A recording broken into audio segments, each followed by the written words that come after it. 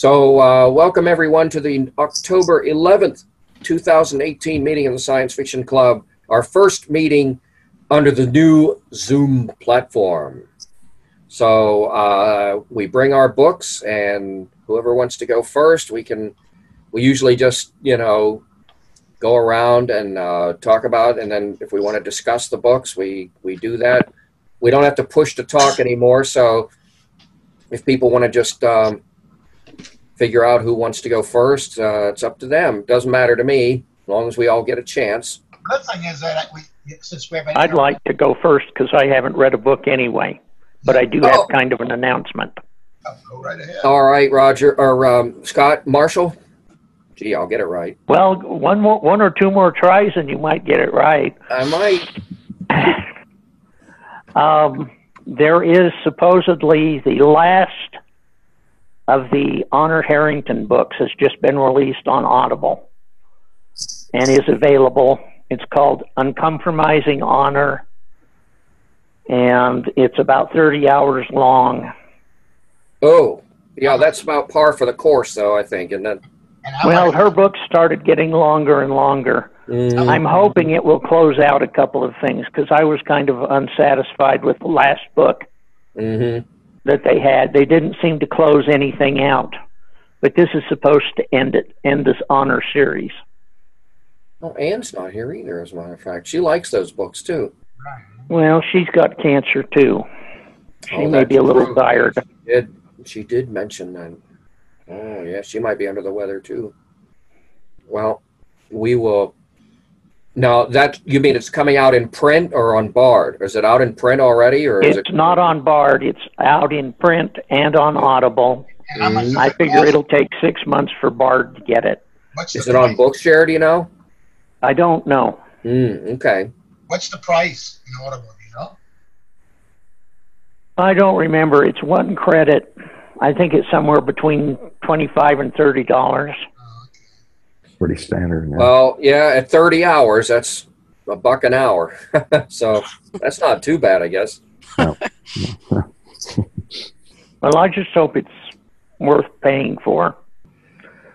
How do you know it's the last one? Did he say somewhere? Because when I'm on the Bain mailing list, and they said it was the last Honor Harrington book.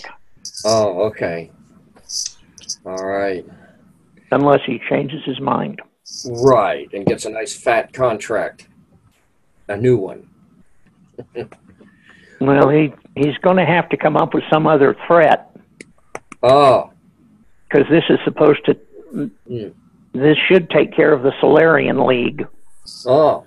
Well, maybe he'll go up against the Borg or something. How many books are in this series? Say again? I'm curious, how many books are in that series? 14. Oh, my God. And then there are a couple that aren't officially in the series, but are kind of offshoots.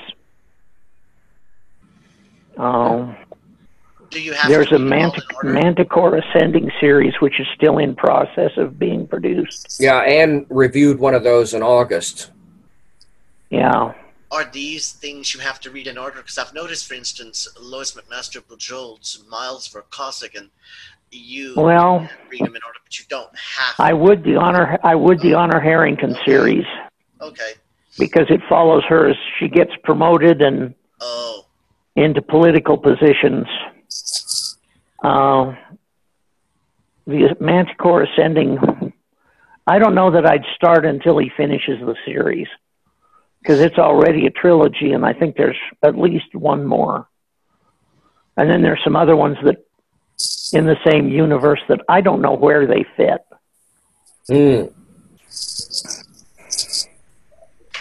Yeah, 14. That's just the exact same number that's in the Wheel of Time series, and they were about as long. But none of them are 600 pages long. Yeah, I've just anyhow. Well.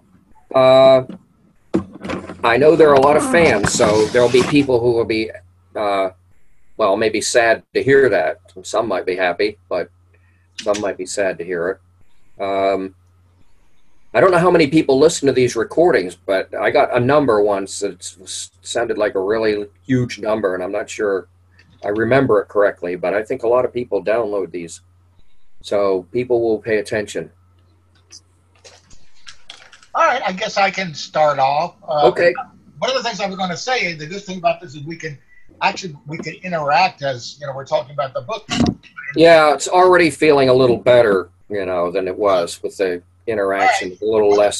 The book that I read a couple months or 3 months ago was called Forsaken Skies. And let me see the author, D. Nolan.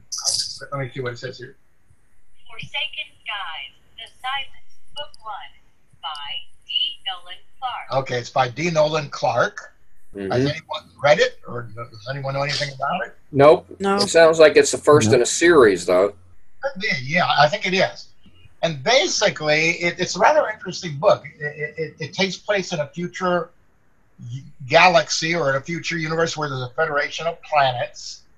And there's this remote planet way off by itself, and it has about a few thousand inhabitants, and most of them are religious zealots, or they follow religious practices. And they're being invaded by these strange aliens that just kill everyone that they come across.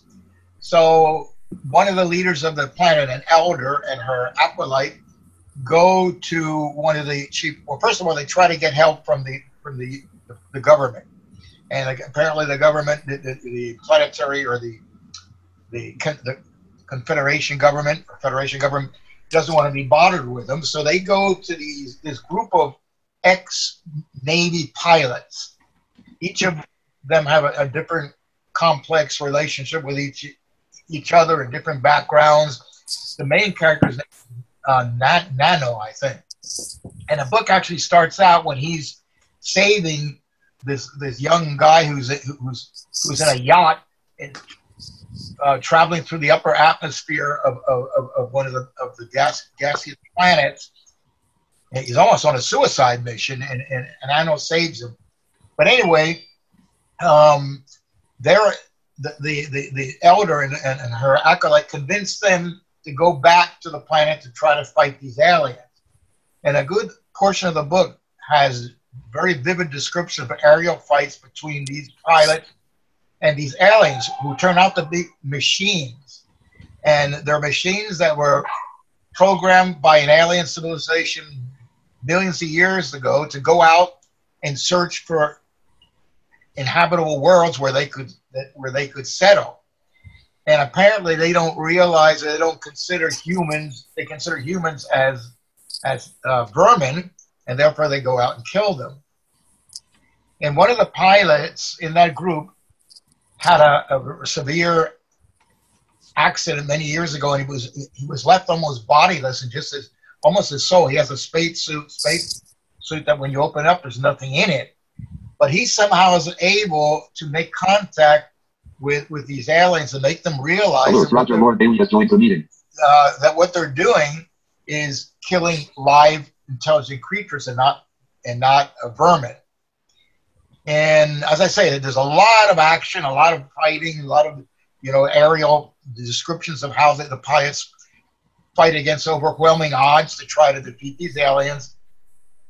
And at the end, I think the aliens realize that these are sentient beings and they should not be killed.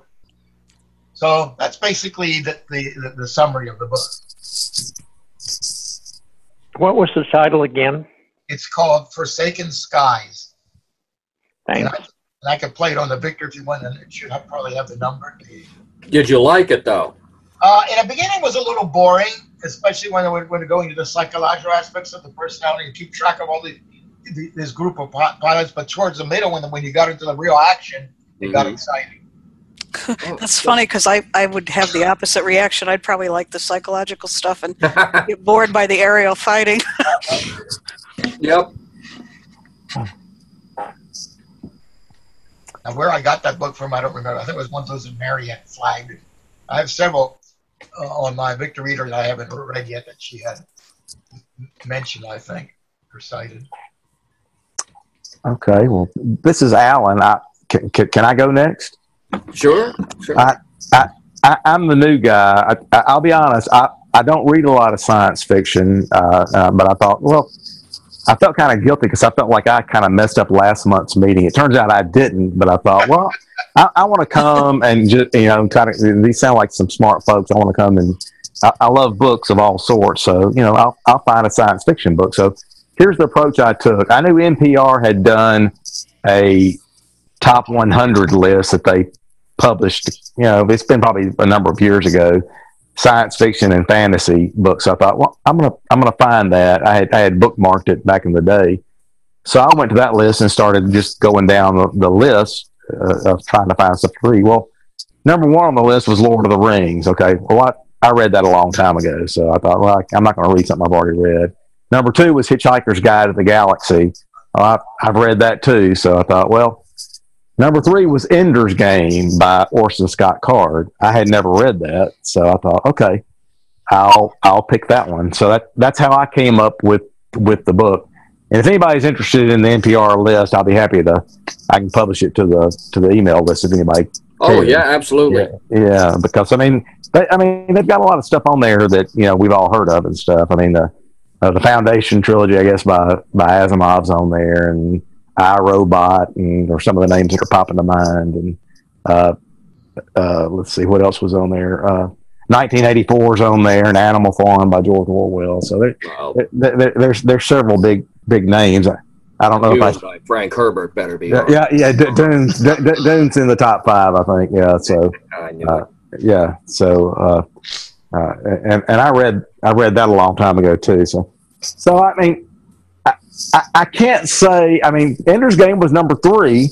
I enjoyed reading it, but I can't at the end of the day say that it's really going to stick with me. It's just if any of y'all read it, I assume since it's so high up on the list, maybe others have read it. Yeah, I've read it. Okay. Ender's Game. Yeah. Is that takes place where this boy is in training? Yep. Yeah. I'll summarize. It's about Andrew Ender, E-N-D-E-R, which I guess is a nickname, Wiggin. I'm not really sure when it takes place in the future, obviously. I'm not sure about the time period. He takes place during a time period where people can't have more than 2 kids, and that's frowned upon. But apparently he's part of a group. He's got 2 older siblings that were.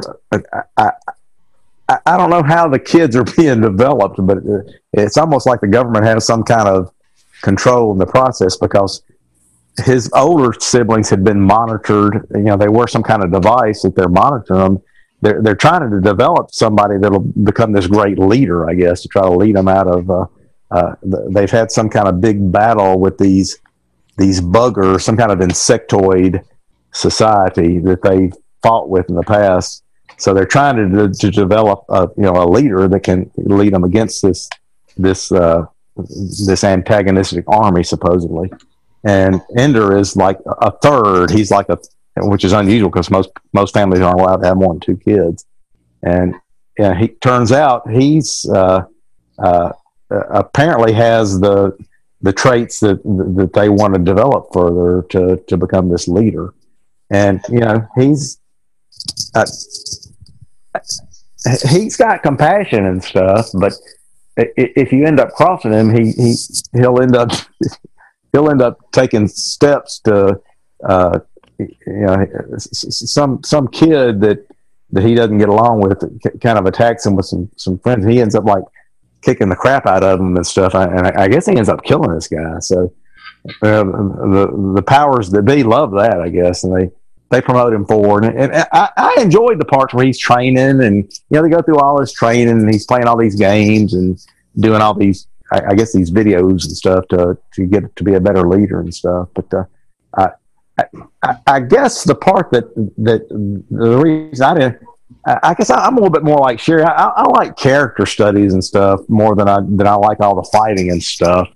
And it really didn't spend a lot of time on that. But that was the parts of the book that I did like. He made friends while he was in school and stuff. And and finally he goes to his last training thing, which I found real interesting because his last training station is on a planet that's named Eros, Eros, who is like, and that's the Greek god of love or something. I thought that was kind of interesting that that's where his last training takes place, and he thinks he's fighting a game in the end, and I had a hard time reconciling how he thinks it's a game, but he's really doing a battle against these insectoid planet, and he wipes them all out, and so but he later finds out the insectoids or the buggers really weren't bad after all. So it's part of a series, isn't it? Yeah, it is. Yeah, it starts a series, which Anne's here. All right. Hello, Anne. Yeah. So, yeah. It's through VR. That's how they don't tell them that it's a game, or they don't tell them that it's for real. They just treat him as though it is a game, but he does it through his VR, so he never knows, even though I think Carl was trying to combine Navy SEAL training with video game expertise. Yep. Right. I had a hard time reconciling in my mind how he was in a real battle and still killing people. So I wasn't really sure if he lost people or not, because all of his friends seemed to be there. All his commanders that he was, that he met in school that were with him, they all seemed to survive. So I had a hard time reconciling that. But what happens is they have a communication system that's faster than light, but the ships were sent out, decades ago at light speed, and they're fighting battles remotely. So all he sees are blips. He doesn't know there are people inside those ships, or at least I don't think he does. No. Right. Yeah. I think he thought he was playing a game and stuff. He had no idea he was really. And the reader doesn't know either. Right. You find out afterwards. That was the shock of the book at the end. You don't. Yeah. The reader doesn't know either. Yeah, well, at the very end, he's on this planet that he goes to with his sister Valentine, who's the one person he really loves, and he finds this egg that's apparently the queen egg of the race that he wiped out, and they were able to read his mind. That's the way the insectoids communicated through mind reading and stuff, and apparently they laid this thing out based on what images they had seen in his mind. So they ended up leading to this egg, and he's going to take it forward, I guess, to maybe revitalize that planet that he destroyed. It's kind of what I got from it. But it was interesting. So, I'm not saying I'm going to read any more in the series, but I enjoyed reading it. I mean, it was about 10 hours long, I think. So it wasn't. It's not really long. It's not really long. If you read the sequels, you will find out that he tries to rectify his crime against the buggers. But I find it interesting that the way the war really got started was the buggers were some kind of a hive mind, and each individual body was just a minor part of the super body and very expendable. So when they encountered humans, they just assumed that humans were the same. So they grab a few humans to take apart to learn what makes them tick, and that touched off a war. Right. Yeah, exactly. In typical fashion, it's like a lot of wars I think that are fought is because the people fighting each other have never really taken the time to try to understand each other. But that was more of the same in this case, I guess. But Good evening. Hey, Ann. Hey. Sorry I'm a little late, but I'm here. Yeah. That's all that matters. That's what matters, yeah.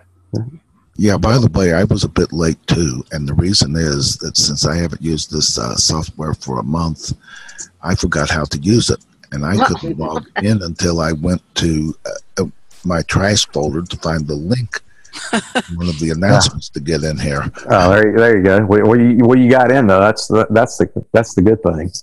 So. And once you've been in, if you tab once past the meeting ID button, there's a history button, and it lists the groups you've been in. So you never have to look at an email again. Yep, you won't have to go to your exactly. Yep. Right. Well, I can go next. I've got a book that I didn't like first, and then I'll talk more about a book I did like. The one I did not like is called Millennium, and it's by John Varley. I don't remember what about the Bard annotation appealed to me, but the two main characters, one male, one female, are in separate times even, and eventually I assume they're going to meet up and solve something. But neither of them are very likable, which is okay in a book. I could tolerate that. And it's also very hard when the author changes perspective. The reader doesn't give you a pause or any indication, and that was a little confusing. But the last straw for me was about an hour in. The one woman has a faceless robot who is apparently a psychologist robot. And the psychologist says the reason he is faceless is because women like to have sex with faceless strangers. And I'm like, give me a break. I'm like, if he would have said this woman liked it, I would have been fine with that. But to just generalize like that, it's like, that's it. I don't need this. Surely you hit the off button when you came into that line. I did. I'm like, oh my gosh. Yeah. It's like, what a generalization. But in any case, so I quit reading that. I wouldn't recommend it unless somebody's curious to see where he goes with that, which you can maybe then fill the rest of us in. The book I did like is called The Firefly Code, and it's by Megan Blakemore. This book was recommended for junior high and high school kids, and I ordinarily would not read that book, but the plot just sounded interesting. There are kids that live in this utopian village, and they live on Firefly Lane, and they are able to be modified or dampened by their parents, their traits. Like everyone at their, I think it's their 13th birthday, can choose a trait that they want to heighten. Like some people choose problem-solving abilities. Some people choose sports prowess. And that was kind of interesting. But what happens is a new girl moves into town, and she just seems different from the other kids. And them figuring out what's different about her, and them kind of growing up and realizing that this utopia they're in might not be as great as everybody thinks it is, and what they do about that. It reminded me of some Ray Bradbury stories. The first line of the book is everyone goes to sleep at the same time on Firefly Lane. And that just reminded me of Garrison Keillor or Ray Bradbury. It was just very well written, and it really kept my attention. It was very good. The ending, I think some people won't like it because it didn't resolve everything, but the important part of the book was that these kids grew and came into their own. So I would recommend that. I think it's a pretty short read, too. It's a good book, and I think the heroine, Sherry, doesn't the heroine have vision problems? It seems like I remember there was something about her vision. I think she does, yeah, because they decided not to improve that. And you find out in the middle of the book, much to her dismay, that the parents did change something about her and didn't tell her. And that's part of, her having to grow up and realize all is not what it seemed. And it's not like the place turns out to be horrible or anything, but it's just that they learn to be independent and think for themselves. And how they come to that was really interesting. Please tell me that the one that had vision problems, that they didn't augment her hearing to give her super hearing, right? No, they didn't. Okay, do that, thank goodness. Okay. No, and there's no silly things like her counting blocks in the projects or her feeling anybody's faces. Right. Her vision problems aren't a major. Well, they're important to her personality, but that's about it. Yeah. Okay, that's good. She can still function. She sees. Yeah. She probably has better vision than any of us. So yeah. I would have taken it. Thank you. Yeah. Exactly. Good point. Do you want me to go next? Sure. All right, I'll be brief.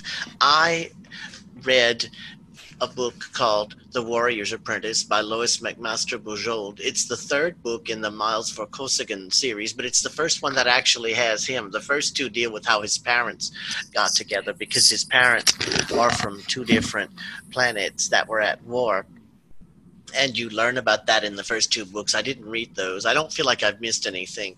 What's notable about this series is Miles Vorkosigan is not the perfect superhero. He was born with birth defects because someone tried to kill his parents, and it while his mother she wasn't actually carrying him. In this series, apparently there are machines that develop children, like a uterine replicator, I think it's called, and but he actually she was carrying him, and they managed to save him, put him in one of these uterine replicator machines, which had come from that other planet. That his father was from the planet. What was that planet called? Now I'm trying to remember. The planet Vaor, maybe, and the planet they were fighting, I think, was possibly Beta, because it projects a universe where humans are spread out among different planets, and each planet is a unique society, very different from any other one.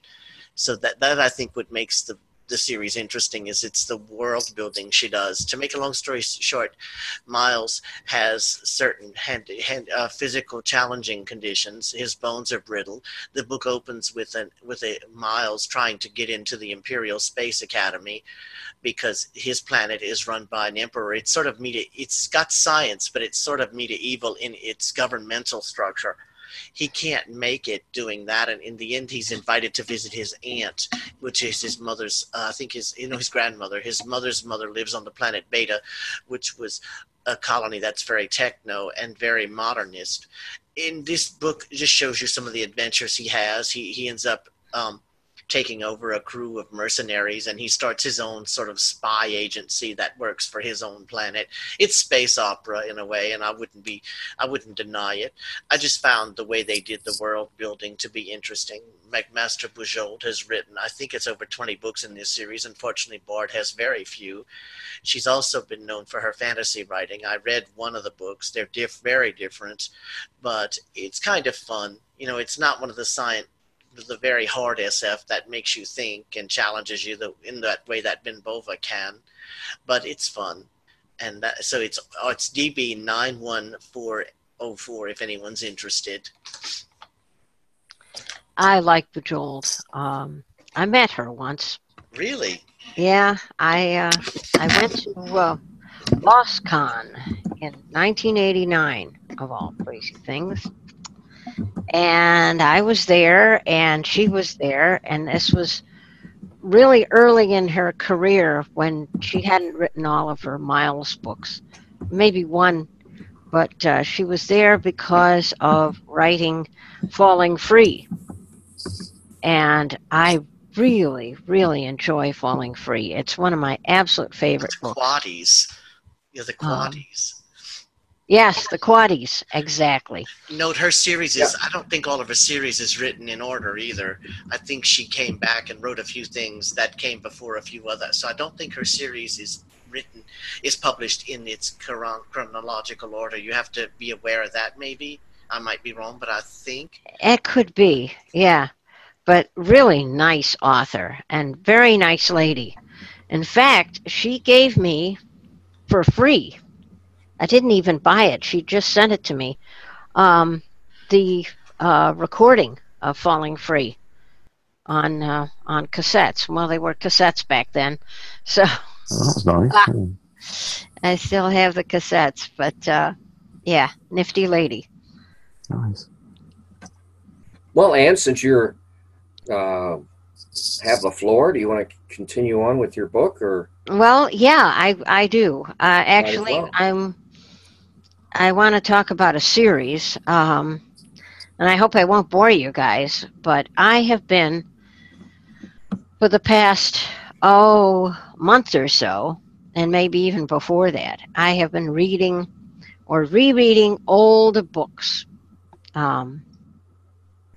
old favorite books, and part of that is because I had surgery on the 11th of September, and I have been recovering here at home and doing mostly eating and sleeping and reading audiobooks, and I didn't want to read anything that I had to think about. So I read Anne McCaffrey's Freedom series, and I have to say, every time I reread this book, I am continually amazed by her characterizations.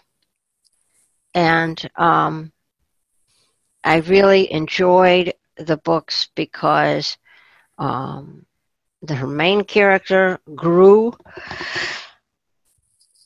during the series. Her, as I say, the main character, the ingenue, grew, and her partner also grew, not only in himself, but in the estimation of the, I guess you'd call them colonists. And I just found it to be a really nice series. It's not complicated. It's not, it's not thought-provoking at all. Well, it might be, but it does. It's a series of, quote, disaster books, because the first book, they get dumped on a planet, and how they survive and what they do and how they use their resources and so forth. So I call that a disaster book. But I was very happy with reading the series, and there are 4 books in the series. It's a quadrilogy. I don't know if that's a word. Sounds good. Anyway, so those are my books. Tetralogy. Thank you. Tetralogy, yes. And it's Anne McCaffrey, and it's her Freedom series. Oh, and before I forget, Marshall, you may already know this, Marshall has said that the final Honor Harrington book has been published. I heard that. He sent me an email, and thank you, Marshall. Oh, he did? Oh, okay. Yeah. He announced it here, so. Okay. It's actually out on Audible. Yeah, it's on Audible. Oh, okay. Hey, I'm just going to have to get on Audible, I suppose. Hey, can I jump in here now with mine? Yep. Sure. Okay. I wanted to tell you about a book that I scanned for Bookshare. The title is City Wars. It's by one Dennis Palumbo. It's really a kind of a short book. I can imagine that if it was published in a magazine, it might have been published as a, probably more than a novelette, maybe a novella. But anyway, it is kind of a post-apocalyptic novel and a current apocalyptic novel rolled into one, because apparently World War III has happened. I don't think they refer to it as World War III, just some kind of a big conflagration that they're kind of vague about. But national governments have been pretty much devastated. There are no national governments. And what we have left are, well, plenty of people running around the countryside, but also major cities have become city-states. And one would think that they would have learned something from this big war that devastated the national governments, but no, the city-states have to start bickering with each other and launching wars against each other too. And it seems that Chicago and New York City get into it with each other. And they have atomic bombs too. Oh, no. Of course, they are very hesitant to actually use a really big nuclear bomb on the other. They would completely destroy the enemy, of course. But I think there's that problem about mutual assured destruction too. But they firebomb each other, and they send missiles at each other, and they do use some small tactical nuclear weapons. But the story revolves around a man and a woman from Chicago who are sent on a combat/espionage mission to New York. And actually, it gets a little humorous when they have to pretend that they are New Yorkers so they won't be summarily executed for being from Chicago. But in any case, they end up getting romantically involved with each other, and it kind of distracts them from their mission, but they go ahead and try to carry out their mission anyway. But at the end of the book, I can't say that there is a clear winner between New York and Chicago. Tensions are still very strained between the two cities. And of course, you have other cities like Los Angeles and Detroit and so on looking on and trying to decide what kind of alliances they can make in this conflict and such. But again, the title is City Wars, and it's by Dennis Palumbo. Well, that sounds great. Having lived in Chicago for 35 plus years, I know where my loyalties would be. And there is definitely a rivalry there, that's for sure.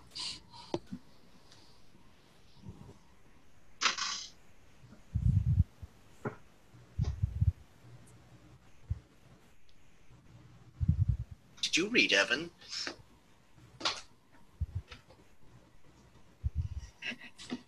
Did he get booted out or something? Yeah, I don't hear Evan.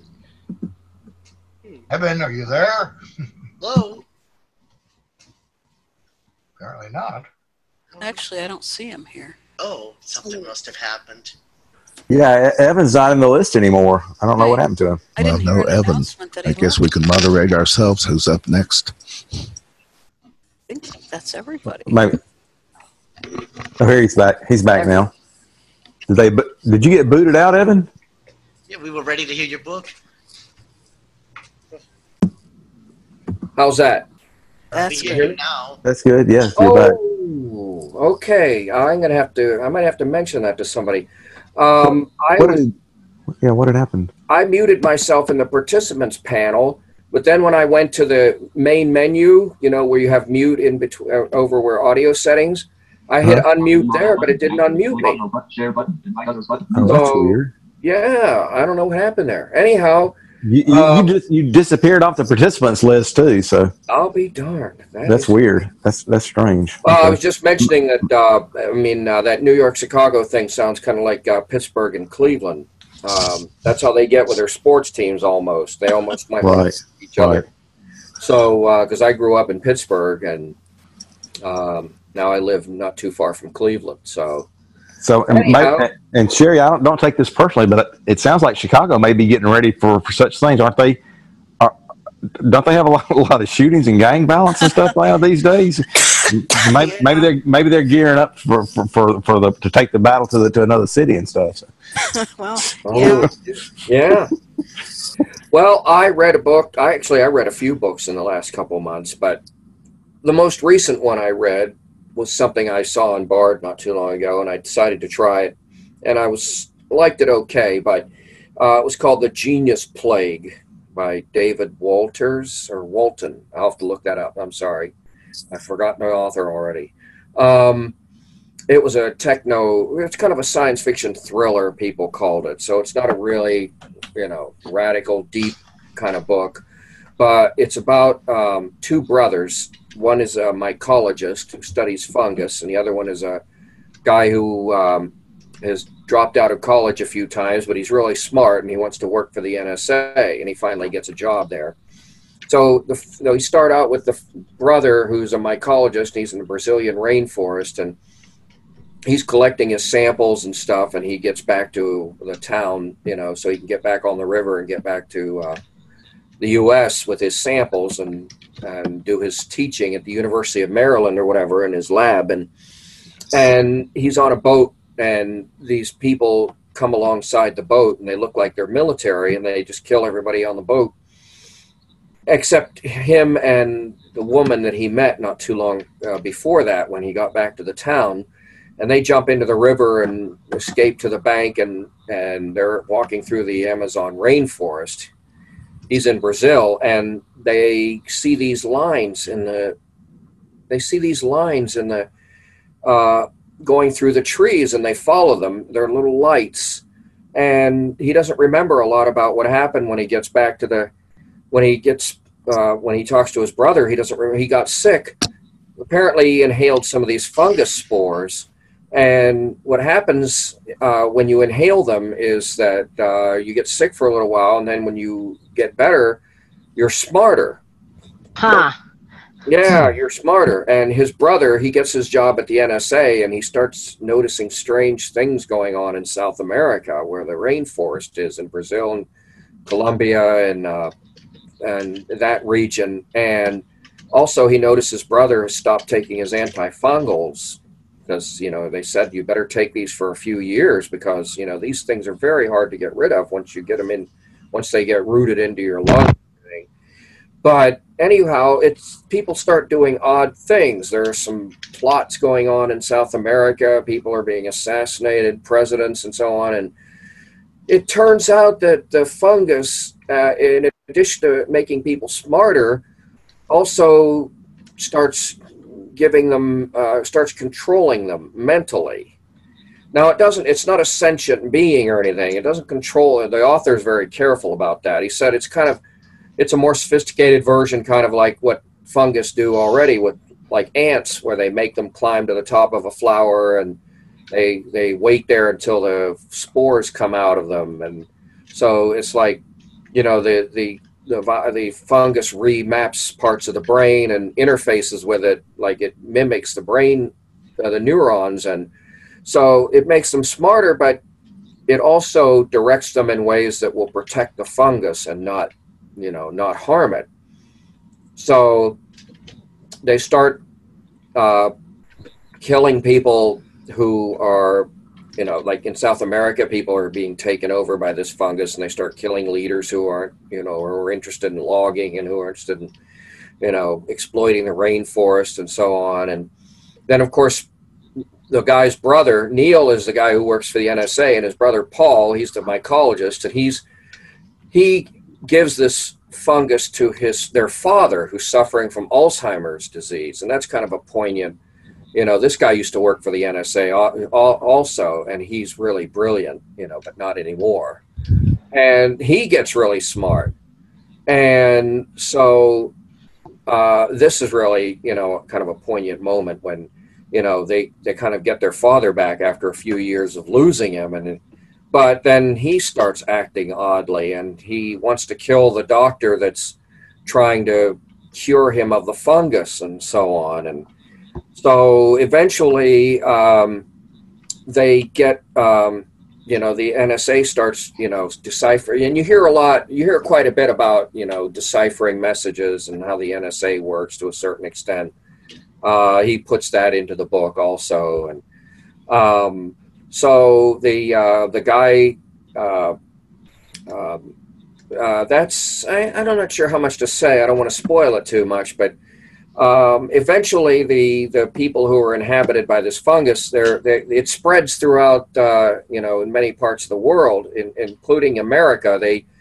It masquerades as this smart drug that people take in college and stuff to make themselves smarter, because there's so much pressure now to get good grades and everything, but they don't know there's a fungus in it. It's being illegally smuggled into the U.S. by people who are already infected. And so eventually the people who are controlled want to turn the world into a place that's more hospitable to the fungi, because humans are exploiting the resources and tearing things down and polluting the air and everything, and they want to it's a thriller. You can probably guess that eventually things are going to turn out okay. But the way they combat the fungus, though, is to create another fungus. But what happens is they have these labs, like in Washington, near Washington, these bio labs. They wire this fungus up so that when you issue this tone and speak, people will do what you tell them. So now it supersedes the fungus that was there originally, so now this thing is loose in the world. And at the end of the book, there's questions about how do you what are people going to do with this? How are we going to fight? People are going to abuse it. And so it was pretty interesting. I thought it was a little, I was disappointed because I wanted to hear more about what happens when people get smarter. And I thought, well, that would be kind of fun to explore, but it really wasn't about that. It was really more about, fungus taking over the world and stuff. But it was well done. You'll enjoy it. There's a lot of people doing stuff like this, though. I mean, I don't know, James Rawlins and Michael Palmer and Douglas Preston could have written a book like this. There's a lot of people doing this kind of thing. I mean, it's sort of science fiction-y, but it's kind of on the border, between science fiction and, techno thriller and stuff. So that's called The Genius Plague, David Walters, I believe it was. But I'll make sure it's right for the Newswire, don't worry. If you want to look it up. It's on Bard. It's a commercial audio version. It's very well done. So that was it. Hello? Hello. That sounds good. And I agree with you. That's like Doug Preston's kind of book. Is that what the folks at the Apple Genius Bar take to get smarter and stuff? Sorry about that. I couldn't resist. That's funny. That does sound good, but I'm kind of like you, Evan. I think I'd have liked it better if they'd have gotten more into the people developing the smarts and stuff instead of making it just about the plague. Yeah, it does talk about that a little bit. The guy, his family, infects him. He's trying to protect, but they get taken over, his father and his mother, and they capture him, and they see there's some things down in the rainforest. They're building, they're building a society that doesn't involve, lots of machinery and stuff. It's all organic technology. But, it's all for the service of spreading the fungus, though. But his brother doesn't seem to understand that because, of course, he's directed, he's controlled for the benefit. So, anyway, it's fun. It's fun. I think a lot of people will enjoy it. Well, it's interesting that even though they get smarter, they're still controlled. Yeah, because a lot of because you're smarter, but a lot of that smarts comes from the fungus interfacing with your brain. So that intelligence is suborned. It's not enough to be make smarter. You break free. Yeah. Right, because he explains it's like, it doesn't give you direct commands like a sentient being. It directs your emotions in such a way that you want to protect the fungus, and your intelligence will find a way to do that. If it means killing somebody you don't really want to kill, it shows what it's like when he's controlled by it, and he tries to resist, and he does almost a little bit, but he can't really resist very well because he's under such a, his emotions are like, oh, how wonderful it feels, knowing that the fungus is going to, he's blissed out when he thinks about, and he feels horrible and disgust when he thinks about trying to defeat it. You know what I mean? Stuff like that. So it's emotional control. It's not direct, direct commands like that. It was pretty cool. Pretty cool, though. And I understand that the best way to be really smart is to have Asperger's syndrome. So I was thinking it would be good if somebody could write a book about a plague of Asperger's. They could call it the nerd plague or something. Yeah. Yep. So it was fun. I'm reading. I'm doing a couple of books for Bookshare, but I probably will tell you about those next time because I'm still just starting them. But I'm doing a couple of books for Bookshare. By the way, Ann, I have to write to you. I have these Vada's War books here for you to proofread when you're ready. Well, I mean, they're not ready for you to proofread, but I'm going to scan them for you. Vada's War? Yeah, you remember Elizabeth Moon? Moon? Yeah, they're not on Bookshare. You might remember. Well, I didn't remember that. Some of these aren't on Bookshare, so I thought you were interested in proofing some of them. So I might be. If you want to, I might be. all right. I think I've gotten beyond the part. Well, depending on what these next treatments do to me. Yeah. I will probably be up for proofing. But yeah, We'll be in touch. okay. And I just wanted to say sorry to hear about your issue. Yeah. Hopefully Yeah, you'll continue likewise, to get better. likewise, All right. likewise. Yeah, well, it is what it is, and I had the surgery, so it's gone, hopefully, and now all I have to do is get rid of the, go through the post-surgical treatments that they want to do, so that they're Oh, absolutely sure Well, you it's sound gone. good. You really yeah, sound you sound Do normal. very. Well, I seem to be all right, and I went through the ACBNY convention last weekend, so I guess I'm doing okay.